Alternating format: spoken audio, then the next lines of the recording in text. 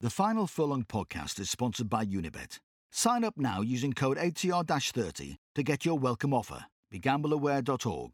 18 plus. The Final Furlong podcast is brought to you in association with AtTheRaces.com, the ultimate resource for racing fans. Welcome along to the Final Furlong podcast weekend preview. I'm Mehmet Kennedy alongside my good friend at the Races pundit, Mr. Kevin Blake. Hello! If you have not done so already, I strongly suggest you listen to our National Hunt chat with Danny Mullins. Danny gives us his take on some of the top Willie Mullins horses, some dark ones to follow, a lucky 63 for Cheltenham, and he is very open and honest about the difficult life of a jockey as well, particularly when you're thrust into the spotlight at a young age. Kevin threw some really good questions at him. At one stage, I wasn't quite sure where Kevin was going with it, but Danny, open and honest, a really good podcast. Very much enjoyed recording it, and we'll have Danny on the show again very, very soon, hopefully, although his relationship may very well have now ended with the lovely Serena, because they were meant to go to dinner, and Kevin was like, do you have 5 minutes there? And 25 minutes later, we're still talking. So I think their table that was booked for a fine restaurant may very well have been cancelled. So it's all a devious plan by Kennedy to try to wiggle in with Serena. I had nothing to do with it whatsoever. But you told me to keep asking him questions. I did not, and Serena Sack's going to be coming for you, Kevin Blake, coming for you, and I reckon she'll start telling rumours to producer D to make D rethink things. Revenge is a dish best served cold, Serena. Don't forget that. The first race we're going to talk about is live on At The Races, 4:05 at Doncaster. It is the last Group 1 for juveniles in Europe of the season, because the previous one will have been run earlier on At The Races at 2:45. We'll talk about that next at Saint-Cloud. It is the Vertum Futurity Trophy Stakes. What is that, I hear you ask? Well, once upon a time, it used to be sponsored by a newspaper, but you may have realised that that newspaper is now hemorrhaging staff, so they're not going to be sponsoring a Group 1 anytime soon. So John Dance stepped in at the last minute, and he is sponsoring it instead. I think there's an incentive there as well for some of the staff, so well done, John Dance. Couldn't remember the name of it yesterday. It's the Vertum Futurity Trophy Stakes Group 1. It has been won by some top horses over the years, including some top Aidan O'Brien horses, and it's not insignificant that they have supplemented Magna Graecia, which Donnacha O'Brien will ride, as Ryan Moore is going to be down under. We'll talk about that later on as well. He is currently a best priced 11-8. You might be able to get 13-8, but I don't know how much of that you can get on. Turgenev for Gosden and Dettori, 4-1. Phoenix of Spain, 11-2, has looked a smart colt at times. Circus Maximus, go on, you good thing, you. 16-1. And did you hear that? Did you hear that audible gasp of the audience that we have here? They're shocked and amazed that Emmett Kennedy fancies an Aidan O'Brien colt in the Arca Silks. Oh, and he's been caught. He's been caught in Wayne Lorden rides. Happy days. Out of Duntle by Galileo. Now is the time. Step forward and claim your prize, Circus Maximus. So, Kev, it's been a significant race over the years. Obviously, it went to Saxon Warrior last year. I remember getting a great kick out of Marcel winning this race, but Camelot, St. Nicholas Abbey. Really? Yeah. The ill-fated St. Nicholas Abbey. And Authorized won this, and his Marcel's trainer was very, very bullish that Authorized would go and win the Derby, and that's exactly what he did. Who is the horse that really stands out for you in the Vertum Futurity Trophy Stakes, the John Dance race? It'll be rolling off the tongue before we finish today. It will, yeah. In the John Dance race, who really stands out for you? But just before we start on it, I've really enjoyed this week. ATR have been pushing out on social media some of the old winners of this. And it's been fun. You forget about how good some of those horses were winning this. St. Nicholas Abbey bolted up. Oh, fabulous. Yeah. Camelot, winning it like it was a piece of work. Yeah. Motivator, go back a bit further. It's been a super race. Saxon Warrior and Roaring Lion last year was obviously super as well. And it's a really interesting renewal, I think. Often we have a pretty hot fav for this race, but I don't think you could describe Magna Grecia as that at the minute. And there's just interesting horses with interesting profiles here. We characterize this race as one for, our 1.5 horses of next season. But there has been an element, there has been a slight element of more milery types contesting it in more recent years, which I think has been interesting. I think a couple of trainers are being a little bit clever and saying rather than maybe going for something like the Dewhurst, they'd rather come on here and take on some of the stouter types with perhaps a miler in the making. And I'd say Magna Grecia would very much be a miler in the making, and would be my view of him. He's by Invincible Spirit, and they haven't had a heap of those in Ballydoyle, but he's obviously a world-class sire. He's out of a Galileo mare, and Invincible Spirit himself was a sprinter. I think if you look through his very best progeny, by and large, they're sprinter milers. There's been a few that have did well at further than that, I suppose. Lawman would be the one that would spring to mind. Won the French, the Prix de Jockey Club. You notice the way I took a pull from calling it the French Derby there. Yeah, yes, well done, well done. And Born to See, who may or may not have stayed 1.5 miles, I don't really know, but he stayed better than most of them. But this fella, to be fair to him, he was very good first time out at Naas. We've talked about it all season long about how Aidan O'Brien hasn't been having many winning debutants. And my concern with him going forward to the Autumn Stakes, what was a good renewal of the Autumn Stakes at Newmarket last time, was that he might just not quite know enough to compete at that level. I had a big opinion of Persian King going into the race. And as it transpired, the two of them got involved in a right tussle. And Persian King was just a little bit stronger on the day. And at the time, I right in the immediate aftermath of the race, I was a little bit disappointed with Persian King. I was hoping he'd put on a show. But the more I've looked back at the race in the fortnight since, or not quite a fortnight, but nearly, you know what I mean? Yeah. I'm more taken with the level of the form. I think it's probably a better race. Magna Grecia is probably better than I was giving him credit for at the time. And he's shaped a little bit better than the bare result as well, because the fear coming forward into a good race like that off the back of one run coming out of Ballydoyle is that they'll be too raw to do themselves justice. And you watch the race and he jumps smartly enough, Magna Grecia, but he soon upsides Persian King, but he actually kind of falls back through the field a little bit. And I don't think it's by design. I think he's just struggling for a little bit of pace on what was very firm ground, it has to be said. And he just didn't travel all that well. And he's fully well off the bridle with 3 furlongs to go. He's shown his greenness a little bit under pressure, shown his greenness a little bit down into the dip.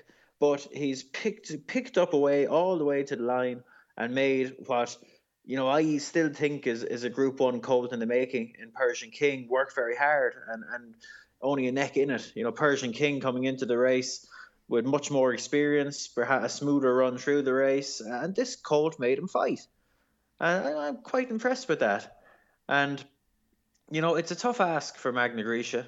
The Autumn Stakes came just 2 weeks after his debut. This race will come just 2 weeks after the Autumn Stakes. So it's been a heavy enough schedule for him. It's a steep learning curve, but the way he's shaped at Newmarket, I would expect him to come forward again. I think Doncaster as a track will suit him. It's a bit more orthodox and level, if you will, compared to Newmarket. The little bit of an ease in the ground that we're probably going to have. It's currently good to soft, and there's an odd shower knocking about, so it's probably going to be on the easy side of good. And certainly would seem highly unlikely to be any firmer than good. And I think that will help him. He does lift his knee just a little bit, and it was a concern for me going into Newmarket that coming down into the dip on very firm ground might just catch him out. But he seemed to handle it well. But I think this slight ease in the ground will help him. And in a field where we have an interesting mix of horses with proper group form in the book and others with loads of potential coming from maiden and novice races, I think he's very much entitled to be fav, and I think he sets the bar quite high, which might surprise some people, because I'd imagine other people would have Phoenix of Spain in mind as the standard setter here. Yeah, I was going to ask you about him. He's also been very taken with. Yeah, look, I thought he was good at York. I was quite impressed with him there. Did the job in good style in the Acom. Went and took on Too Darn Hot at Doncaster, and that obviously looks better now. But I suppose there's two ways of reading this. You can say he finished within a length and 3/4 of Too Darn Hot, or you could say he's beaten Cardini by 2.5 lengths. And Cardini, has been a bit of a disappointment. He very much has a level. He's been well beaten since meeting Phoenix of Spain. And, while Phoenix of Spain probably should, be okay over the extra furlong, he's bred to probably be a miler. I would have Magna Grecia's form ahead of him right now. And given that given that Phoenix of Spain has had double the number of runs of Magna Grecia, 4 versus 2, and given the overall profile, of a steep arc for improvement we expect from 2-year-olds out of Ballydoyle this year in particular, I'd be very hopeful that Magna Grecia could step up again, in which case it would make him very tough to beat. 20 grand is chump change to the lads, but how significant is it that they've supplemented him for the race? Like you say, chump change. He's obviously the one that they think fits best in the race, and they put him into it. The main concern I'd have for his chance is just that it's his 3rd run in a month. But we've seen horses coming out of Ballydoyle having much more strenuous schedules than that, and thriving for it. So just the very fact that he's willing to do it suggests that he thinks he's well able to cop it. Look, it's a small bit unoriginal, but he'd be very much the one to beat. But it's certainly not a 2-horse race. There's a few others in here with loads of potential. Yes, indeed, Kevin, there are. And one of those horses is clearly Circus Maximus, because he wasn't that far behind Magna Grecia. And on that line through Persian King, you have to give him a chance. You think he'll turn around 3 lengths with Magna Grecia? I think he's a horse who can improve. And 3 lengths, at least. And is bred to, being by Galileo out of Duntle. He's going the right way now, but it checkmate, would take Blake. Checkmate. It's checkmate, my arse. Gotcha. He's coming in with more experience than Magna Grecia, and to be fair to him, he has taken 2 good leaps forward with each of his starts, but he'd need to take a fair jump forward here to get on top of Magna Grecia, assuming Magna Grecia not just reproduces the new market form, but I'd be kind of assuming he'd go forward himself. So, the Circus will need to really fire here, I think, to get on top of Magna Grecia. Okay, Magna Grecia 13-8. My point with Circus Maximus is it is an each-way race, and he's 16s. Oh yeah, sure. Hey, good luck. I wouldn't knock it too much, for all that I do enjoy slagging it. But there's some others in here as well that we'll just mention quickly. I'll make an attempt here. Rakib Al Hawa, trained by David Simcock. That's not a bad go, actually. That's all right. I think I'm close enough to the mark. That's there. Okay. Yeah, the Kingman trained by, yes, and tell you what, Kingman has made some start. He has, to be fair. He's had some lovely horses. He had a winner yesterday, and I think I might have read it was something like his 20th winner of the season. But he's just had some proper ones. Calix, obviously, Persian King that we just talked about. Sangaris, I think, is still a lovely prospect. Yeah. And there's just been a few really nice winning debutants as well, and this was definitely one. Because he seemed totally unfancied on debut at Newbury. He was quite green, and hands and heels ride, and just got on top close home. And he beat Dashing Willoughby, who's declared to run here. Obviously is well thought of as well. And he sticks in my head a little bit, this Rakib Al Hawa, because he was a contributor to one of the big pinhooking stories of the sale season just gone by, because his half sister by No Nay Never was bought as a foal last year for 52,000 by Glenvale Stud, which is Flash Conroy, and was reoffered at the Orby sale at Goffs there a few weeks ago, and she made 700,000. Somebody did very, very well for themselves. Yeah, and that filly, it was bought by MV Magner as well, so she'll end up in Ballydoyle, you'd imagine. And this update was very much the talk of the sale, really. I think it was as well as No Nay Never, obviously very much coming good. Yeah, I think there was plenty of talk about this update, and how he could go on to enhance the page pretty quickly. And funny enough, it's a family that Dermot Weld had. Dermot Weld's mother, they raced the dam Starlet, and they sold her only last year, I think. Which they'll be kicking themselves for, but such is the nature of the game, unfortunately. Yeah, you talked about something similar recently, and we are going to do a Bloodstock show just when it's a little bit quieter.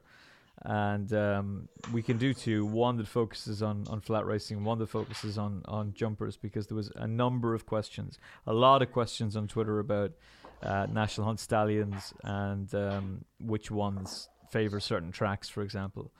Like National Hunt Stallions that are very favourite to Cheltenham, for example. So we are going to do that. But stories like this, I'm sure, are going to come up in it. And it's just the way it is. It's that gamble, Kev, isn't it? That at times, if you feel it's not working out, you have to cut your losses. And unfortunately, sometimes when you do that, that's when the horse suddenly excels. Oh, it happens. That's life. You'd hear some horrendous stories. Geez, I remember a story. Oh, it was probably 10 plus years ago now. I won't name the horses in question because I'm not sure I've got the memory 100% right in my head. But an older mare, and the breeder sold the mare to a fella in exchange for a second-hand horse box. And 6 months later, her 2-year-old won a Group 1. Sometimes these things happen. Oh, and that horse box better have been fancy. But like the worst, and I know stories like that would scare the life out of people ever selling a mare. But I think if you're a commercial breeder, you have to be tough and make decisions and sell on the ones that aren't working out, because if you keep everything, that's the fastest way to the poorhouse, I think. So while sometimes you'll get bit in the arse by one of them, generally if you don't think they're working out, you're probably right. But this is one of those cases now where somebody's actually, look, they didn't give the mare away. She made 170,000, I think. Yeah.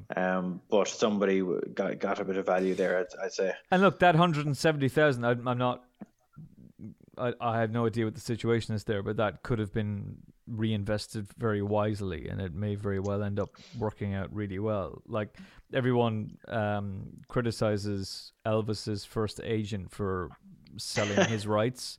But if he hadn't done so, he would have gone out of business. And he ended up having a very successful career with a lot of other artists. It was just that if he didn't sell the rights to Elvis when he did, he'd have gone busto. So yeah, look, and I think you have to, if you're being fair, and it's the easiest thing in the world, in not just in Bloodstock, but in life, to be a smart arse after the event when you have all the information. I think if you're being in any way fair, you have to put yourself in the shoes of the person who made the decision with the information that they had at the time they made the decision. Yes. And then evaluate, whether it was fair enough or not. Yeah. It's too easy to be, sure, how could they sell that mare? She produced a Group 1 winner afterwards, as if they knew it was always going to happen.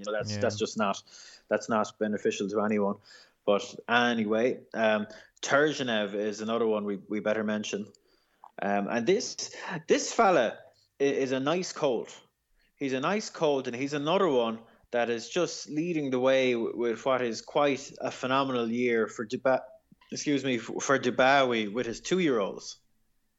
It's phenomenal, really, because up until this year, Dubawi was a world class sire, no question.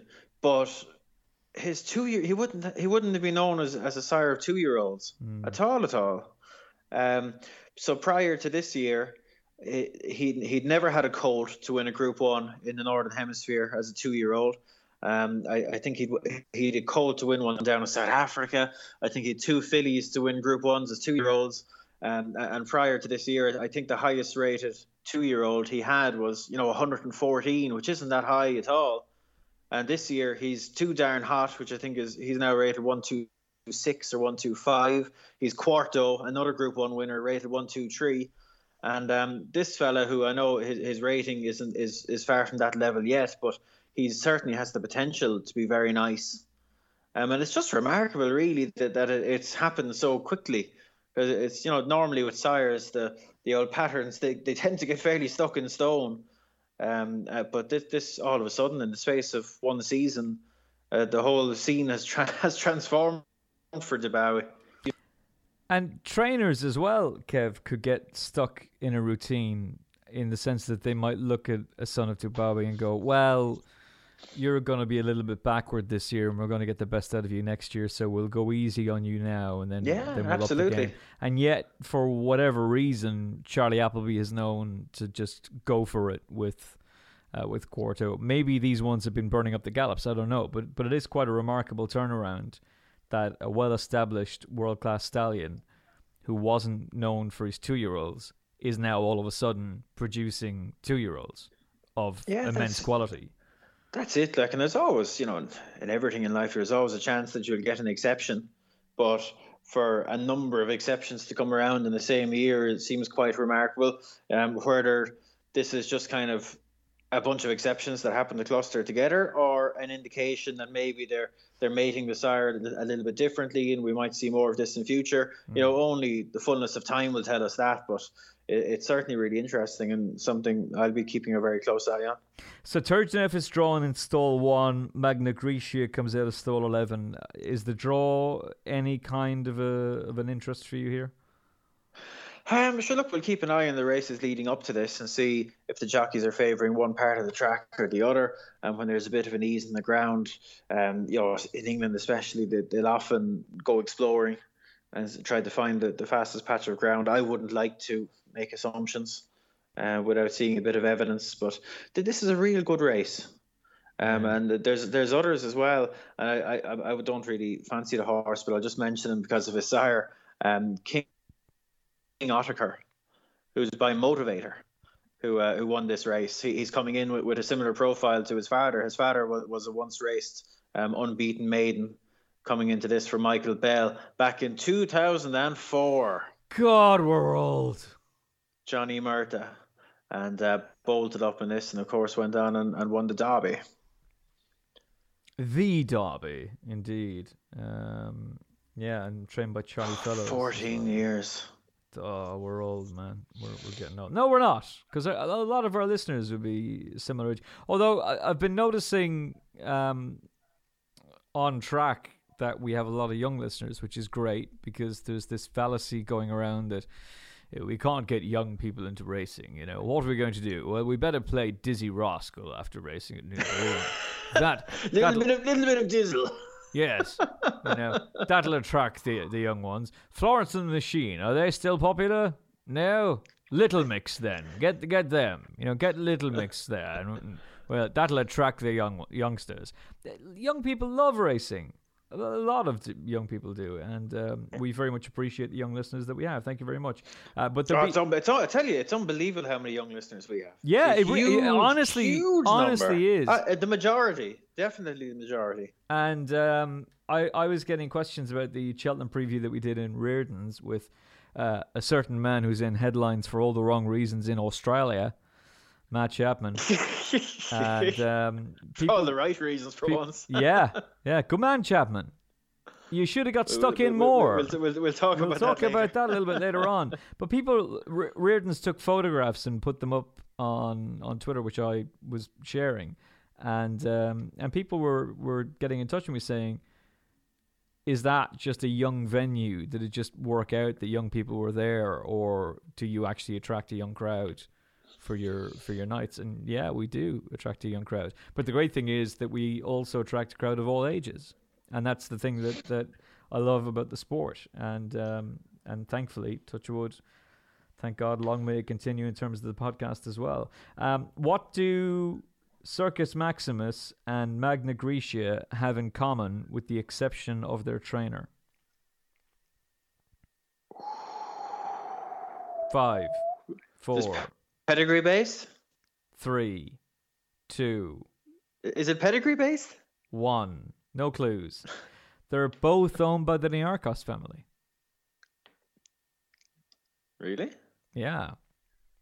Circus Maximus is owned by the lads. They've got a share in. Got a share in Magna. Okay. Yeah, in the same way, Circus Maximus has a share with the lads and Flaxman Stables. So everybody wins. Loves the Niarchos family. Everybody wins in terms of the Niarchos family. Is he your final selection, Kevin?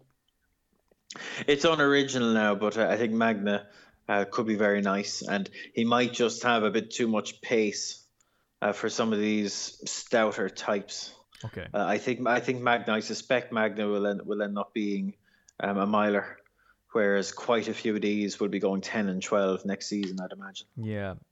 Western Australia, you would imagine, will make the running for Michael Hussey.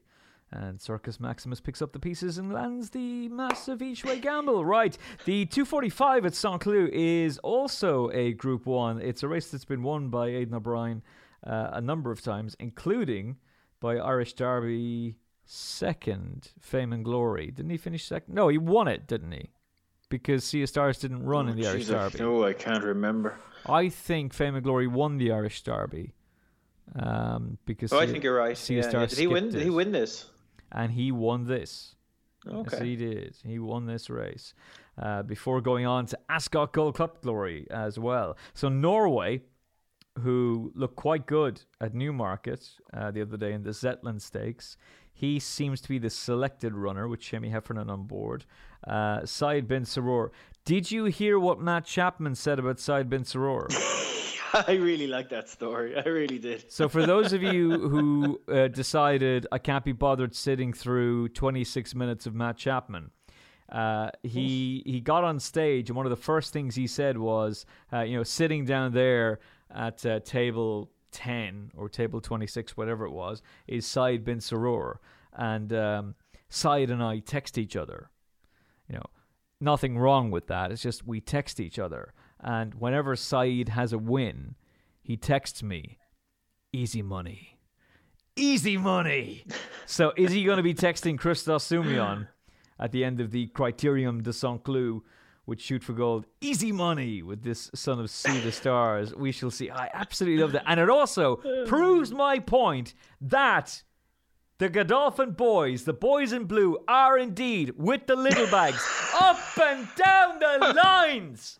But now we know that they're going up and down the lines, and when the horse goes and wins, they're stealing my line, and they're going easy game / easy money. Told you. Do you want a brief sidetrack? Go on.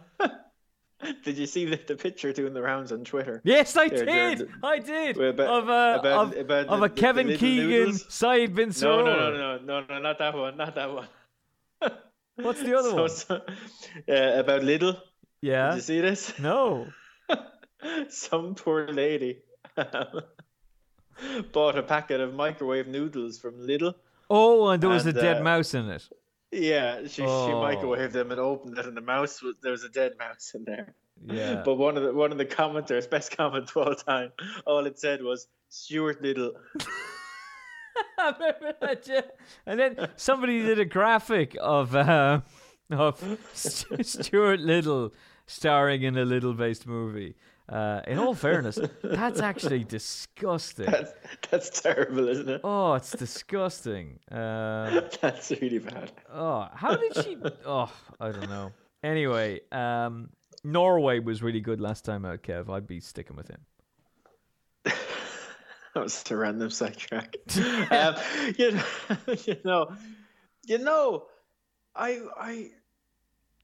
the Zetland Stakes was a funny race. Go on. You know, by its nature, the Zetland, it's it's 10 furlongs for 2-year-olds. They're all stout types, and they cantered and sprinted.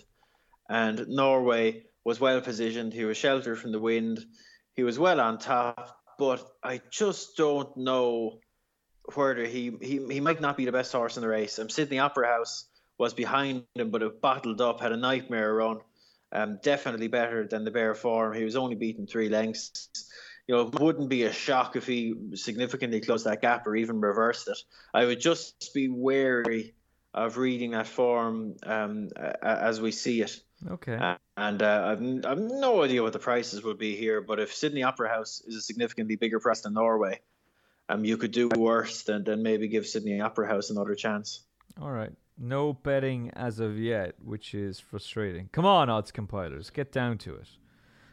Get to work. Miguel Barcelona. And we of course know that the French horses are useless, so this will come down this will come down to the Brits and the Irish. Yeah, John Gosden is sending over Shambolic just to prove the fact that the French horses are shambolic. Well, how many runners do they have here? Let's just work this out. Archie Watson, Aidan O'Brien, Andrew Balding, Said Bin Saror, Aidan O'Brien again. Yeah, four of the 10 are French. That tells you all you need to know. So you would be in favour then of Sydney Opera House if he's a price for Miguel Barcelona? Yeah, it wouldn't be a strong opinion now, but I would be very cautious of that Zetland form until we see it play out in more orthodox circumstances, which we should do here. Okay. Norway stayed 10 furlongs, no problem last time. He'll stay 10 furlongs this time, and he'll look like a Derby winner by the end of the day. Pedigree Corner. 7 furlongs at Leopardstown in the second race of the day. And there is a horse in here that you want to particularly highlight, and it's not Barbados. No. This is just another example of what's a really interesting thing that Coolmore are doing, because the high class problem they have with Galileo is that they've so many of their nice broodmares now are by Galileo or have a lot of Sadler as well as in them, that it's just they have to go kind of on the search for suitable mates for him. High-class mates, and they've pulled a really interesting one here, a horse that fans of international racing will remember really well, Atlantic Jewel. You know, she was a bit of a superstar down below in Australia. She was trained by Mark Kavanagh, and she was a bit of a superstar now. She won 10 of her 11 starts. She won a heap of Group 1s over a variety of trips. You know, she stayed a mile and a quarter down there, but she was, she won a Group 2 over 6 furlongs as well, and was just a very, very good filly, a good race mare. This is her second foal. The horse is called Pacific Ocean. He's by Galileo, obviously. And he's entered up in the second race at Leopardstown on Saturday, and it's a race that has produced some lovely horses, as you could have guessed. The horse now known as the Cliffs of Moher won this race 2 years ago. Autad, future classic winner, won it the year before. There's plenty of big pedigrees in here.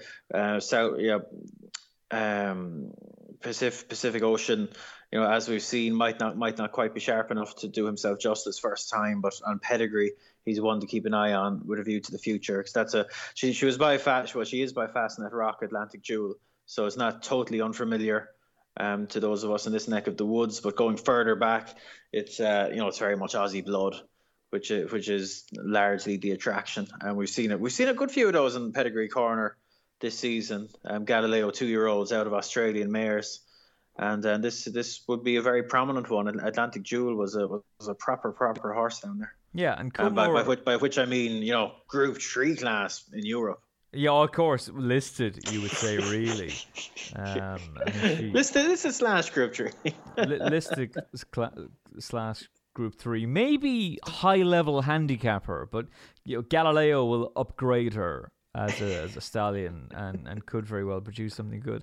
Interesting that she's still, the Aussie owners are still involved in the ownership. She's owned by the Atlantic Jewel Syndicate, but rest assured, the lads are firmly involved in that. And in fact, she carried Sue Magner's colours when she raced in Australia. And you're right, you've highlighted a number of Australian horses. One who ended up being unraced for Aidan O'Brien, but I guess when you think of the fact that Coolmore have such a strong footing in New South Wales and a strong investment in Australian racing, that it's only going to be something we're going to see more and more of, is Australian mares coming up to Ireland and being bred to Galileo and his like. And it'll make things interesting. That is the only race of any interest to Kevin Blake at Leopardstown on Saturday. He does not want to talk about anything else. Pre-Dex. We get to the big race of the day. 3:45 ITV4. Racing over 3 miles for the first time is the mighty Moon Racer. He absolutely bolted up at Ayr on Scottish Grand National Day. Of course, we all knew, and I've been telling you for months, this was the long-term plan. If it hadn't come down with a bucket load of rain, he'd have won the county hurdle doing handstands. Moyet. I mean, don't get me wrong. It's all very well and nice to see, Moyet go and win for Dan Skelton. Great win for Bridget Andrews. She gets to go and get a nice kiss off the boyfriend who she's beaten. It's a lovely sight, and it was a grand story for the Friday and all. But the moral winner of that race was Moon Racer. His wheels were just spinning on ground that were completely unsuitable. Up to 3 miles for the first time. He'll carry top weight, and he'll go and win, and he'll win quite easily. That's all I have to say. Hold on. Would he not be able to get qualified here? Not at all. Not at all. This horse has higher aspirations than getting qualified for a feckin' help attempts at Cheltenham. Oh, Lord. Time will tell. Goes and wins. Moon Racer bandwagon rolls on. David Pipe is back, baby. He's back in top form. And Moon Racer wins. Don't you say you weren't told. The 2:35 at Cheltenham, Kevin, because you have no view on that race or any interest in talking about it, because you know I'm right.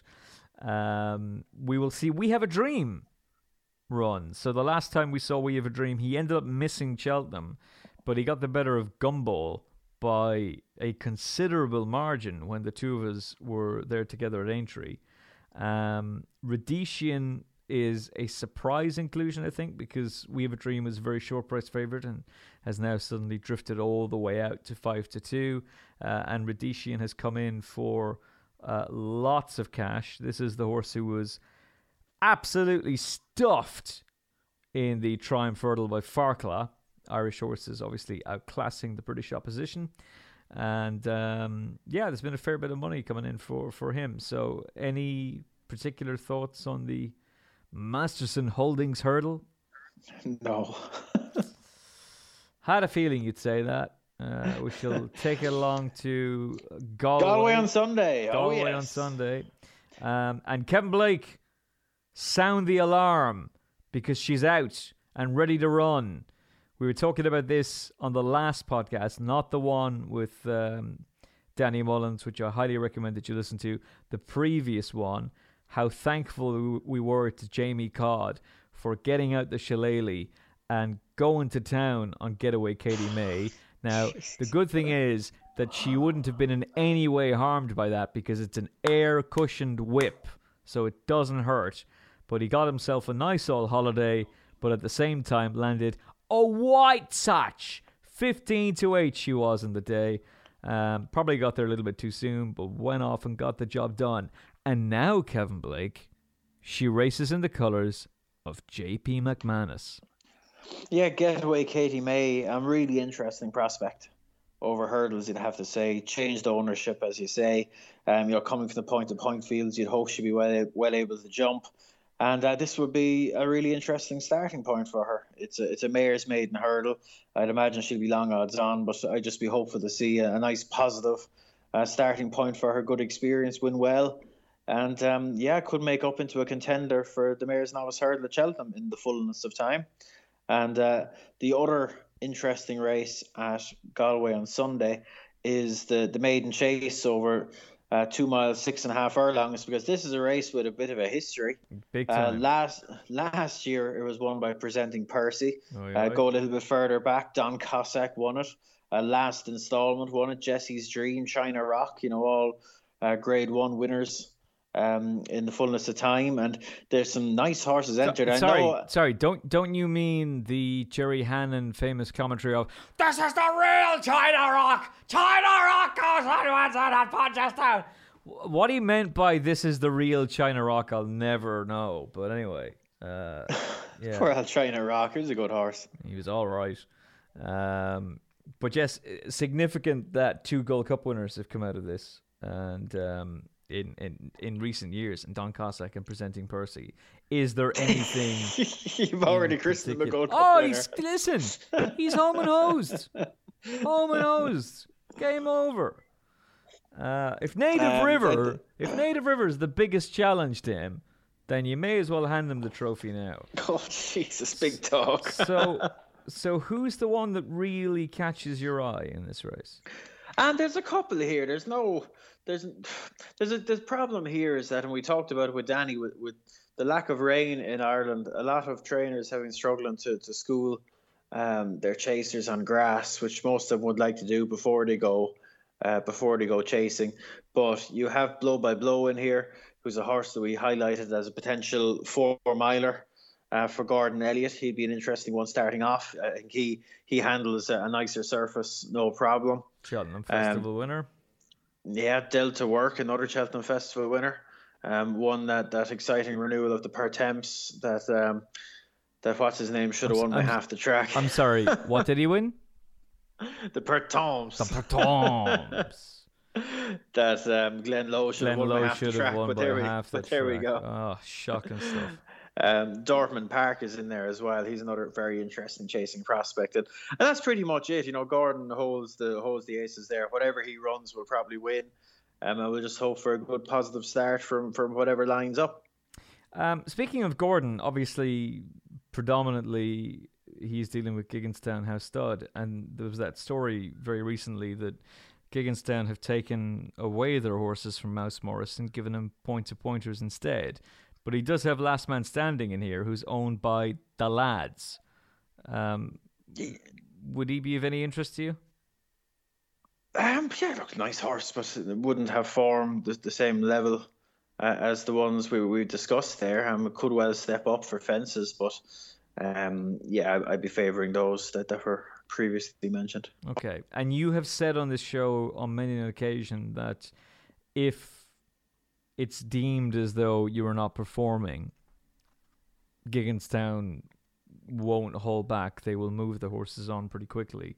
And Mouse Morris has done very well for them over the years, but the last season and a half hasn't been the best, and they took action. Yeah, look, he won a Gold Cup for them, won a Grand National for them, won Irish Nationals. But look, I think the last few years have seen Gigginstown really narrow their base of trainers. I think that seems to suit, in their minds, it suits them better, I'd say.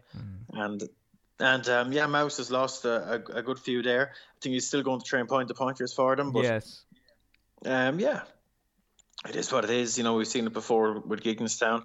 They're their horses. They can do exactly what they want with them. They've done it before with good trainers like Mouse. And look, it is what it is.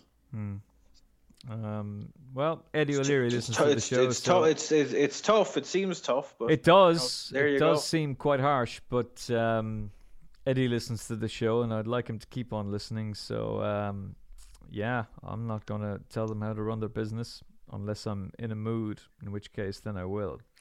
Cloudy Dream, I'm sure, will be finishing second yet again in the Monet's Garden Old Roan Limited Handicap Chase at Aintree over 2 Mile 4, 3 o'clock on Sunday, because that's what Cloudy Dream does. He finishes second, even though he's now with a new trainer, Donald McCain. So this will probably go to Vanessa Ryle's beloved Modus for Paul Nichols. Back in action. Has Cloudy Dream had a wind up by any chance? If he has, it's not declared.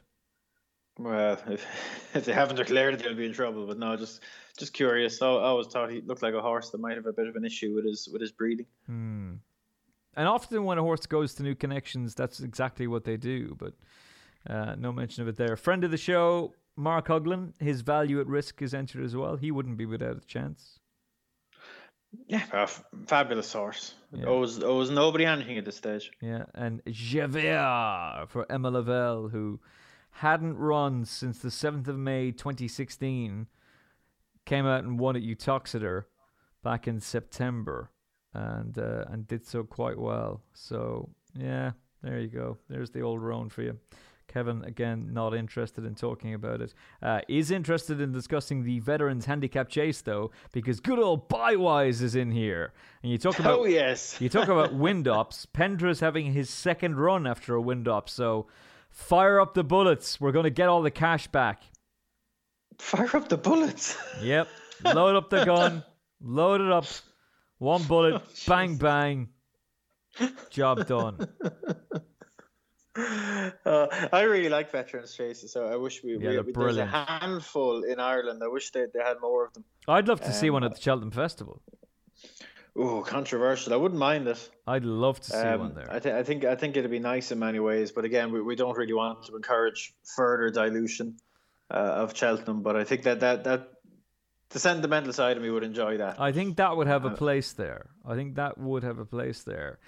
going to see Beat That, Ballybroker Breeze, Pendra, Bywise, Bishop's Road is entered as well for Kerry Lee. Doing Fine, and Double Ross. They're all horses who've had their day in the sun. But which of them will be getting their day back in the sunshine this time around, Kevin? Oh, I've no idea, but geez, Beat That looked some horse at one stage, didn't he? Oh, he looked a superstar. What did he beat at Punchestown? He was very, very good at Punchestown one year over hurdles. He beat a real good horse. He came out and he beat. Was it Sadechamp? Was it Sadechamp he beat? I get it for you here. It wasn't Sadechamp, I don't think. I have a feeling it might have been Sadechamp. It was Tonpoli. Dearie me. Yeah, beat him in the 3 mile novice hurdle there. I mean, I knew when we came out that.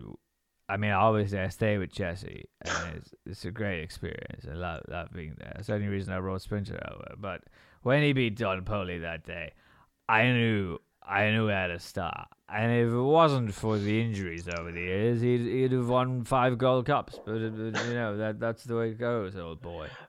Well, you know what happened? Don Poli just ripped the heart out of him. Yeah.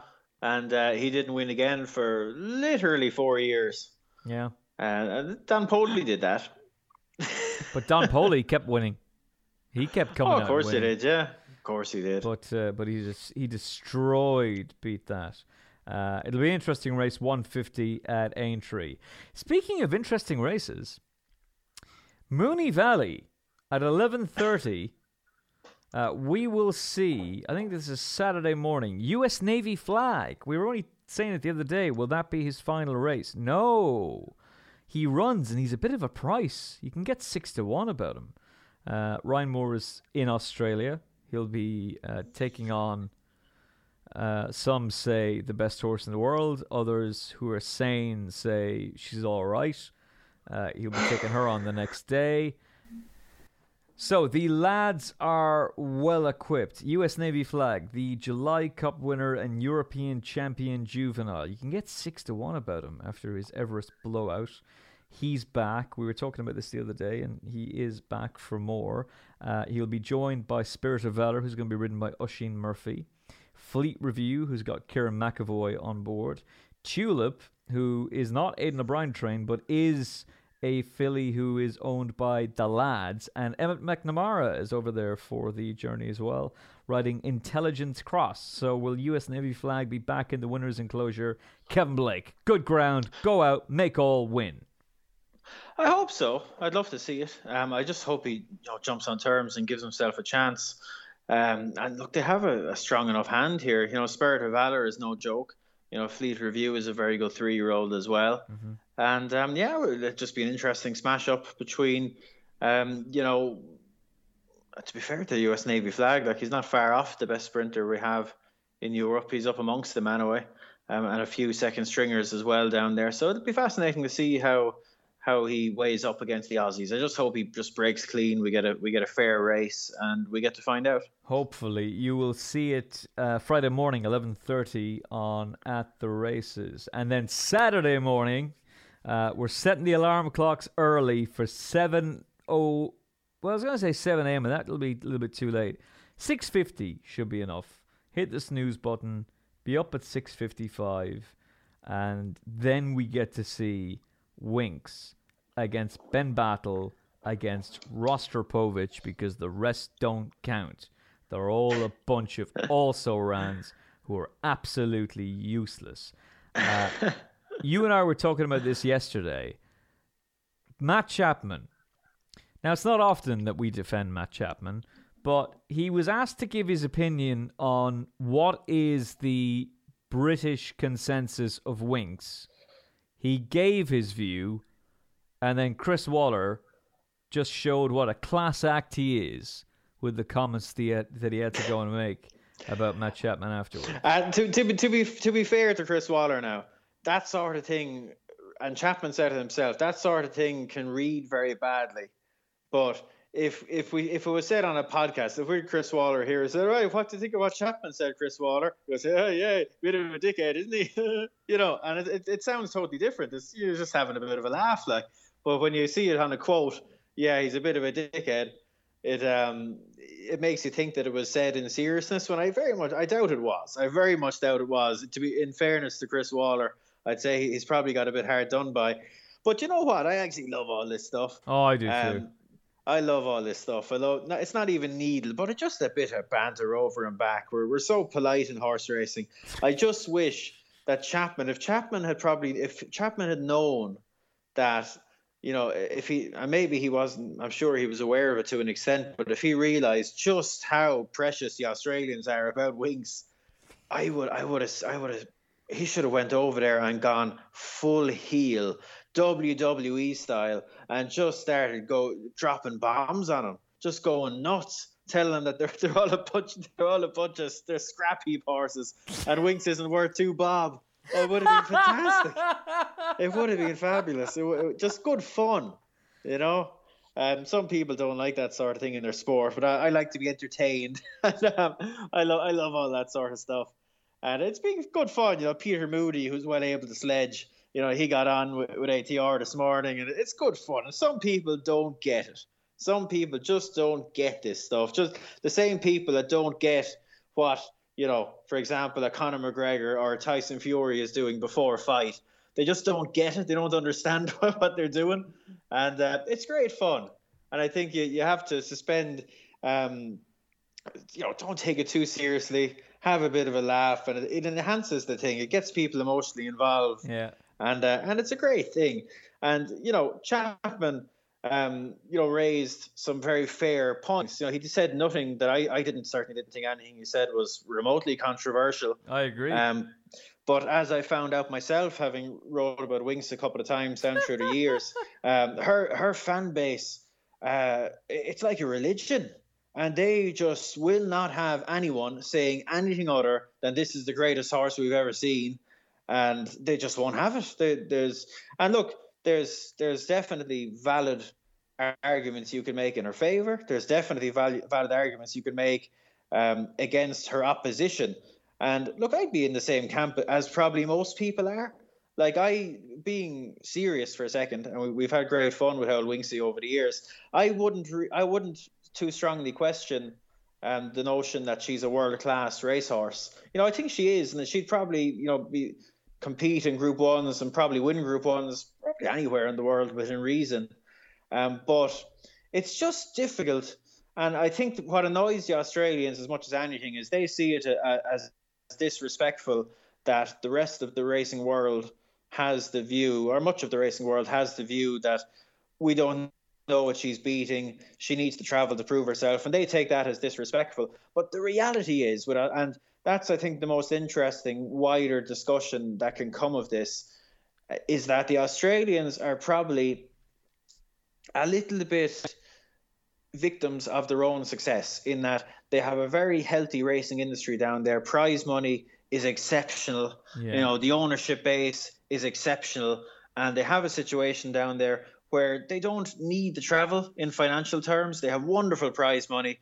It doesn't make a load of economic sense to run the likes of Winx at a Royal Ascot because they have so much money on offer for her down there. But the problem is, and the problem that creates, and it is very much played out, in that it creates a situation where there's no incentive to be adventurous, to go and to test Australian horses on the international scene. And I'm not just talking about Royal Ascot, Hong Kong, America, Dubai. They just don't do it. It's very rare, even in Hong Kong, but they very do, seldom. Kev. And, they don't. And here's they do. And here's the thing: is that you could make the argument that Winx is a mare, so what's the point in going international with her? There's loads of prize money in Australia. You don't have to prove anything. Well, Black Caviar travelled. Black Caviar went to Royal Ascot, and Royal Ascot means an awful lot to the Australians. And that's a mare. They went for it.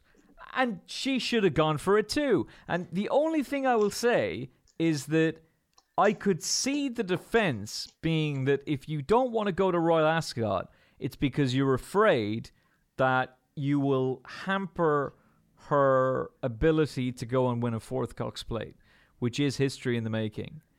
But now you've got a reasonable, pretty damn good European horse in Ben Battle. You've got a pretty damn good European horse in Rostropovich.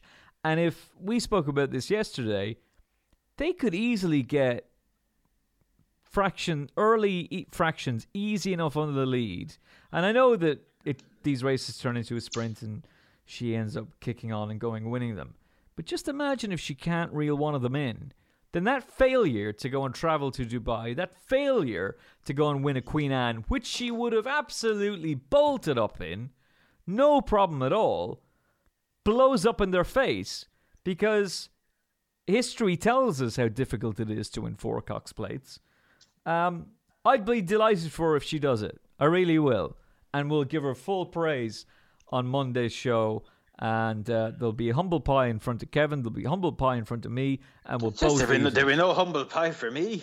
There will, because I'm not saying. I look, and that's the thing. You've had enough goes at her over the time. You'll eat the humble pie just like I will. But you'll notice, Kenners, I have never had a go with Winx herself. I've had a go with her connections and their lack of adventure, and it's not so much this year. And I don't really want to knock an Australian mare for not being sent down to Royal Ascot, because what they did with Black Caviar was exceptionally brave and adventurous. Yeah. Because it's their winter. With a mare especially, that's very, very tough. And what they did was made her a legend in my eyes, and made her connections legends in my eyes as well. So I don't want to knock her too much for that, but she should have gone on her travels at some stage. Be it to America, be it to Hong Kong, Dubai. Those meetings fit more in with her Australian schedule. And it's not just that, Kev. It's also this idea of constantly playing we're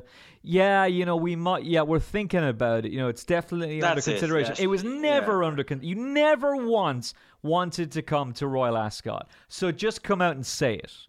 That would be my view as well. Just come out and say it. Just say, look, it's a 4th Cox Plate. Do you have any idea how much this is worth? Do you have any idea the prestige this is? It's only been done once. This horse will be cemented in history forever if she wins this. We bring her to Europe. We take her to the UK.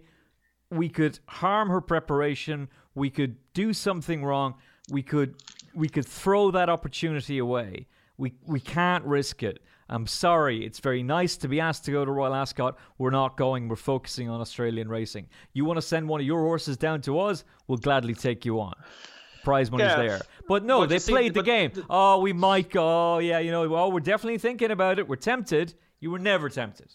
Yeah, but see, this is just to complete the point I was making. It's just that the fact that it's so unattractive in many ways for them to go travelling, that is ultimately what will cause what will continue.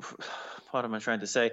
It'll basically be what causes there to be an ongoing disrespect for Australian form, especially beyond sprint distances. Because the reality is we just don't know how good it is. We have our suspicions. Horses that wouldn't be quite up to scratch in this neck of the woods go down and do very well there. You have the likes of Yucatan bolting up in handicaps. Now hold on now. Yucatan's a champion. Let's not go too crazy. But we just don't know, and you can talk about Highland Reel going down there and Vadamos going down there. Highland Reel wasn't the Highland Reel that he was as a 4-year-old when he got beaten in that race. I wouldn't necessarily agree. He went on his next start in Hong Kong and performed very, very well. But I don't believe he ran up to his level on the day. Yeah. For whatever reason, I don't know. Occasionally horses have off days. We know Moonee Valley is a very unorthodox greyhound-like track, and it annoys me a little bit when people cite Highland Reel because you have to remember that Winx wasn't the only one that beat Highland Reel that day. A horse called Criterion finished in front of him as well. And, well said. Have a look at Criterion's form. He funny enough, he came up to Europe earlier that year. And he didn't run too bad, to be fair to him. But I'm just going to get his form up here to remind myself. But he'd have gotten lapped in a Triumph Hurdle. No, he ran all right. He was beaten 4 lengths in what was a fairly mucky renewal of the Prince of Wales's. He was beaten 5.5 lengths behind the Arabian Queen and the Juddmonte. He's not a bad horse, but Highland Reel's a better horse than him. Oh. And there's no other great piece of form. He went on to be 3rd in the Melbourne Cup. Highland Reel is better than him. Yeah. If Winx had picked up a stone bruise the week before that Cox Plate and Criterion beat Highland Reel by 3/4 of a length as he did, you'd say, oh geez, Highland Reel wasn't at his best there, was he? Yeah. And Vadamos much the same. He ran off with his rider and didn't show his best either. So I think just again bigger picture stuff, not just to bring it down to being all about Winx. I think the Australians, if they want international respect, I think they're going to have to be a little bit more adventurous in how they campaign their horses, even when it doesn't necessarily make economic sense, because they can't just expect top European horses to be sent down there. It's great prize money. There will continue to be very good horses sent down, but it's not necessarily reflective, because we just don't know how close to their form the European horses are running when they're down there. They've had the impact of travel, very different conditions down there in terms of how races are run, the surfaces they race on, the tracks they race around, etc., etc. And if Australians want to get to the point where their form isn't being questioned, I think their best horses are just almost as a duty to Australian racing as a whole. They're just going to have to go adventuring. They're going to have to go and race abroad and show that Australian form is as good as they think it is. But right now, I would very much question the level of the horses she's beating. And I know, people will say, oh, there's horses rated 117, 118.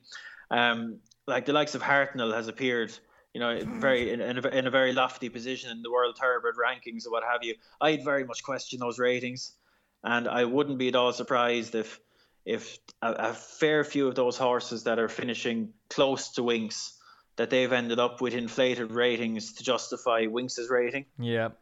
And the other thought, and I don't want to go on about it, but just a thought that I'll throw out there, is that as incredible as Winx is most clearly and has looked for an awful long time, just imagine if Enable or Roaring Lion for their whole career didn't have to face anything more than a 115 horse, or an often met no better than a 110 horse.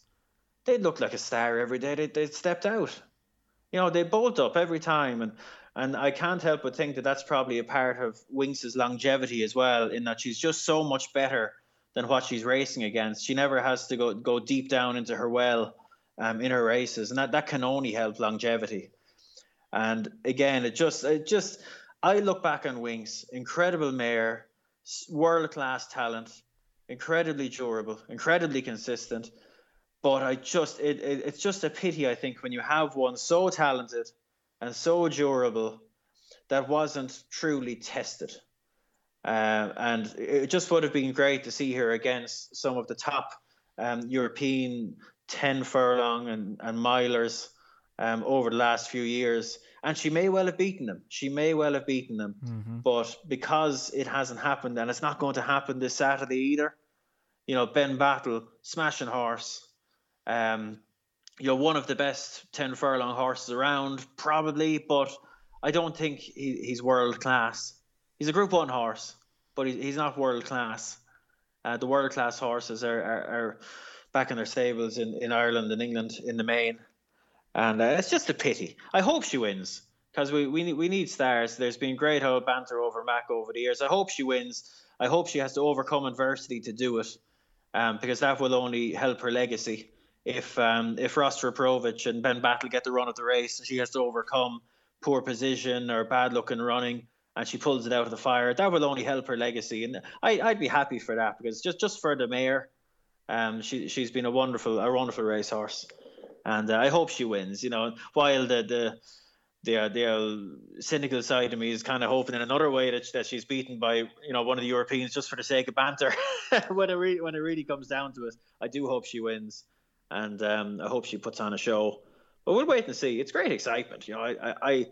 I've bought into the whole Winx crack. It's good fun, but her career and the situation surrounding her, I think, opens up a much wider conversation about Australian racing and where they want to be in the world of racing, where they're content to bang away amongst themselves with wonderful prize money, a wonderful ownership base, wonderful following, or do they want to be considered a world power in horse racing?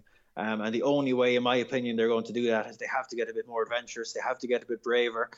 They have to trim down their program book with their 72 or 74 Group 1s, which is ridiculous.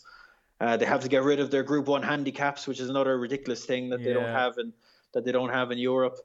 And again, that's for themselves. They might well be very happy with how they're doing. I noticed a fair bit of commentary in the last couple of weeks with some Australian people saying that maybe we should restrict the number of international challengers or make it more difficult for them to get in. And that is just the polar opposite of the direction you want to go if you want to be a world power. And it ultimately comes down to them. I'm sure, I have no doubt that the Europeans will absolutely clean up in the Melbourne Cup, and those questions will be raised again. Do you know why? That's exactly the reason why they're thinking, oh, maybe we'll restrict the amount of European and worldwide challengers. It's because the Melbourne Cup is going to be a 1, 2, 3, 4, 5, 6, 7 for Europe. And that's just reality. And if they want that to change, they're going to have to put more emphasis on breeding stayers, because they're just not producing them. They're reliant on European imports. And they're suffering as a result. But look, this is just the thing. If you want to be world class at something, that these things tend to go in phases. And we had it in Ireland as well. When and I'm going back a long way now, but I'm fairly sure when they introduced the Irish Sweeps Derby, the Irish Derby as we know it, and they lashed the prize money up to spillions, and the English absolutely cleaned up in it for years. Yeah. I'm almost sure from memory, and there was this. I'm sure there was probably the same sort of noise at the time. Why are we letting the English in here to steal all our prize money? But they kept welcoming them in, and they lifted the standards, and it drove competitiveness, and Ireland became a world power in racing. And you have to embrace competitiveness if you're going to be a world power. And it's disappointing to read such opinions from Australians. I know that's not a universal view, but it's a view that's being expressed quite a bit in recent years. And I just think it's an interesting case. And it would be Royal Ascot has kind of unfortunate timing in many ways for Australia. It's their winter, but you'd love to see them, take on the challenge of the Breeders' Cup, take on the challenge of Hong Kong in particular, which is good timing. Dubai. Take on the challenge. Show the world how good your horses are. Show us. Prove it. And once they start doing that, and the Australian horses start performing on the international scene, all this stuff that they're having to put up with with around Winx, it'll just go away. Yeah, it'll stop. It'll go away. Like, you don't hear anyone questioning Australian sprinters because they came up to Royal Ascot and they showed it and they proved it. And it's quite a while since they had a real run at Royal Ascot, but you don't hear those criticisms anymore. No, it went away because they proved it. And their middle distance racing, and my opinion would be they have a way to go with the obvious exception of Winx, but I want to see them try. And it just because I think it's for everyone's benefit for racing to be as international as possible. The Australians, they bring a lot of colour. Their racing supporters are clearly very partisan and they get behind their own. And it can only lead to great situations. Black Caviar coming over to Royal Ascot was one of the greatest things I've seen in my racing life. That was just fabulous. Some crack. What she brought over and what she added to the meeting. Brilliant. And we know she wasn't at her best, and she managed to pull it out of the fire anyway. And it was fabulous. Yeah. And we want more of that. We want more. And sorry, now I've kind of broached away from Winx, but it's just. The Winx situation should hopefully stimulate a wider conversation within Australia, as in, are we going to put up with having stones thrown at the quality of our racing, or are we going to do something about it?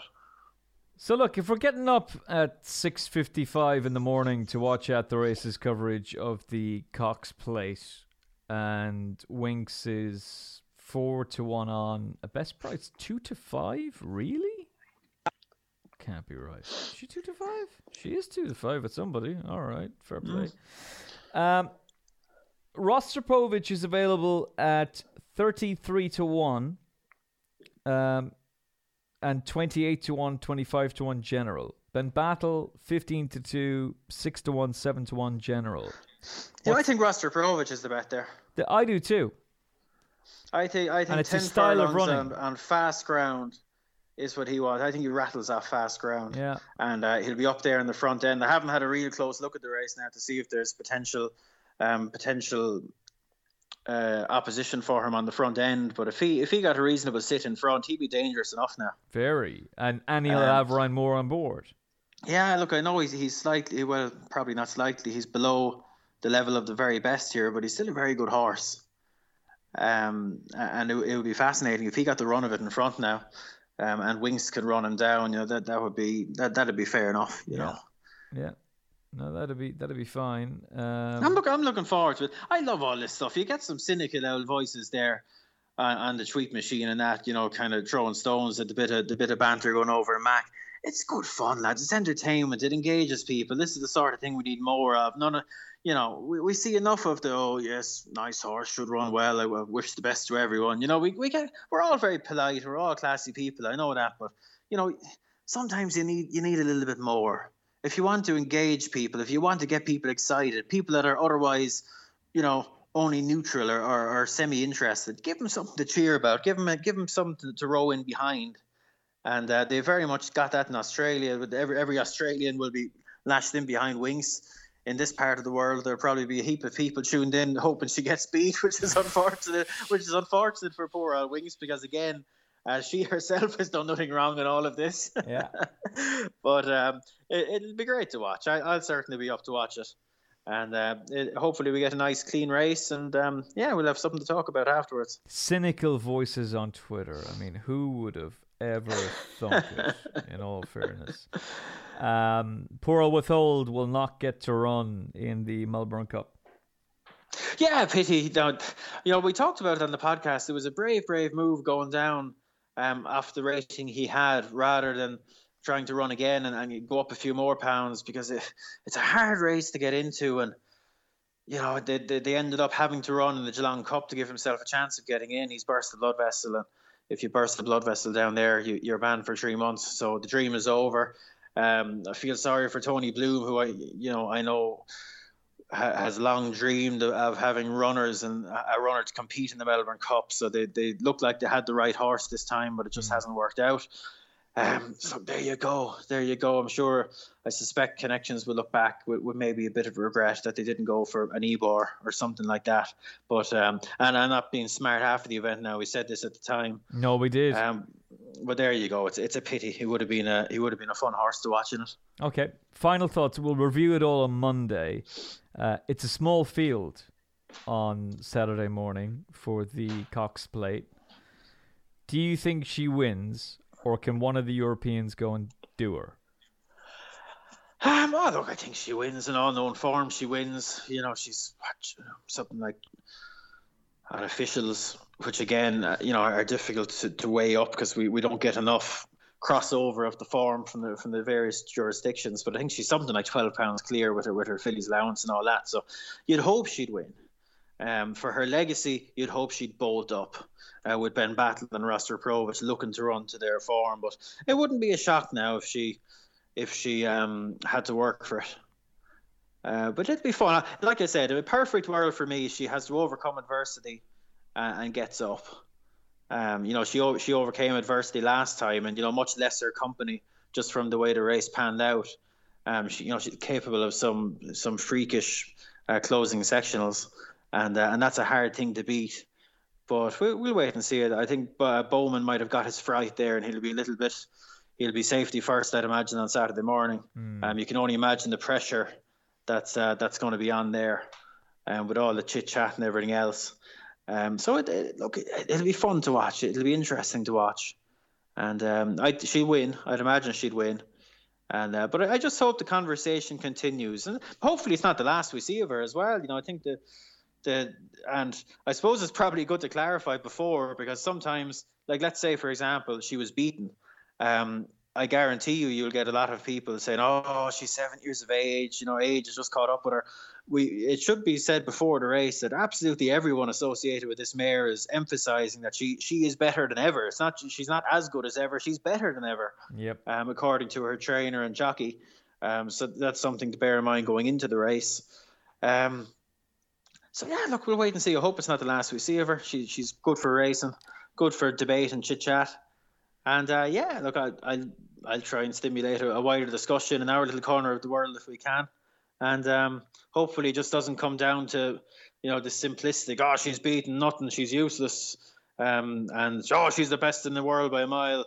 I hope it doesn't come down to just, simplicities like that, and there's a bit more nuance to the conversation. But it's fascinating. It's been fun to follow her and have these debates along the way. And more of the same, hopefully. Winx Chat on the Final Furlong podcast is brought to you in association with Foster's.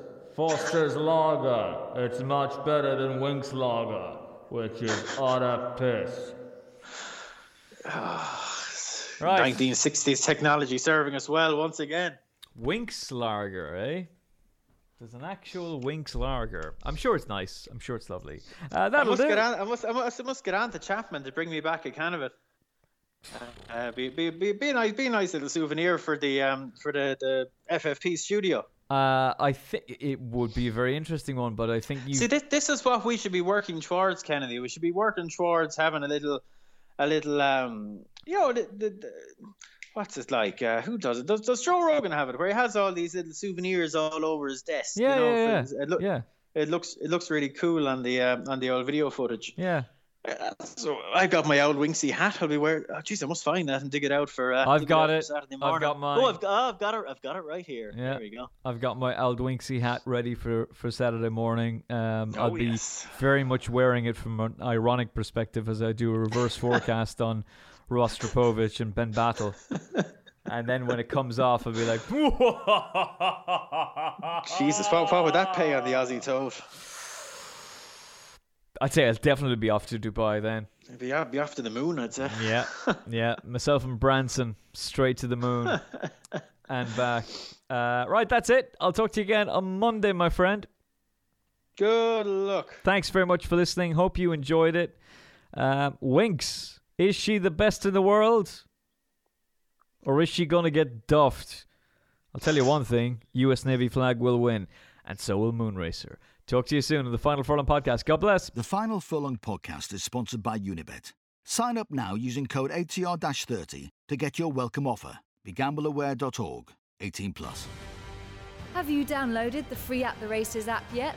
With easy-to-use race cards and form, expert daily tips, plus video replays and in-app betting, it's the app that no racing fan's phone should be without. Available for free on your iPhone or Android mobile. Visit attheraces.com/app for more details.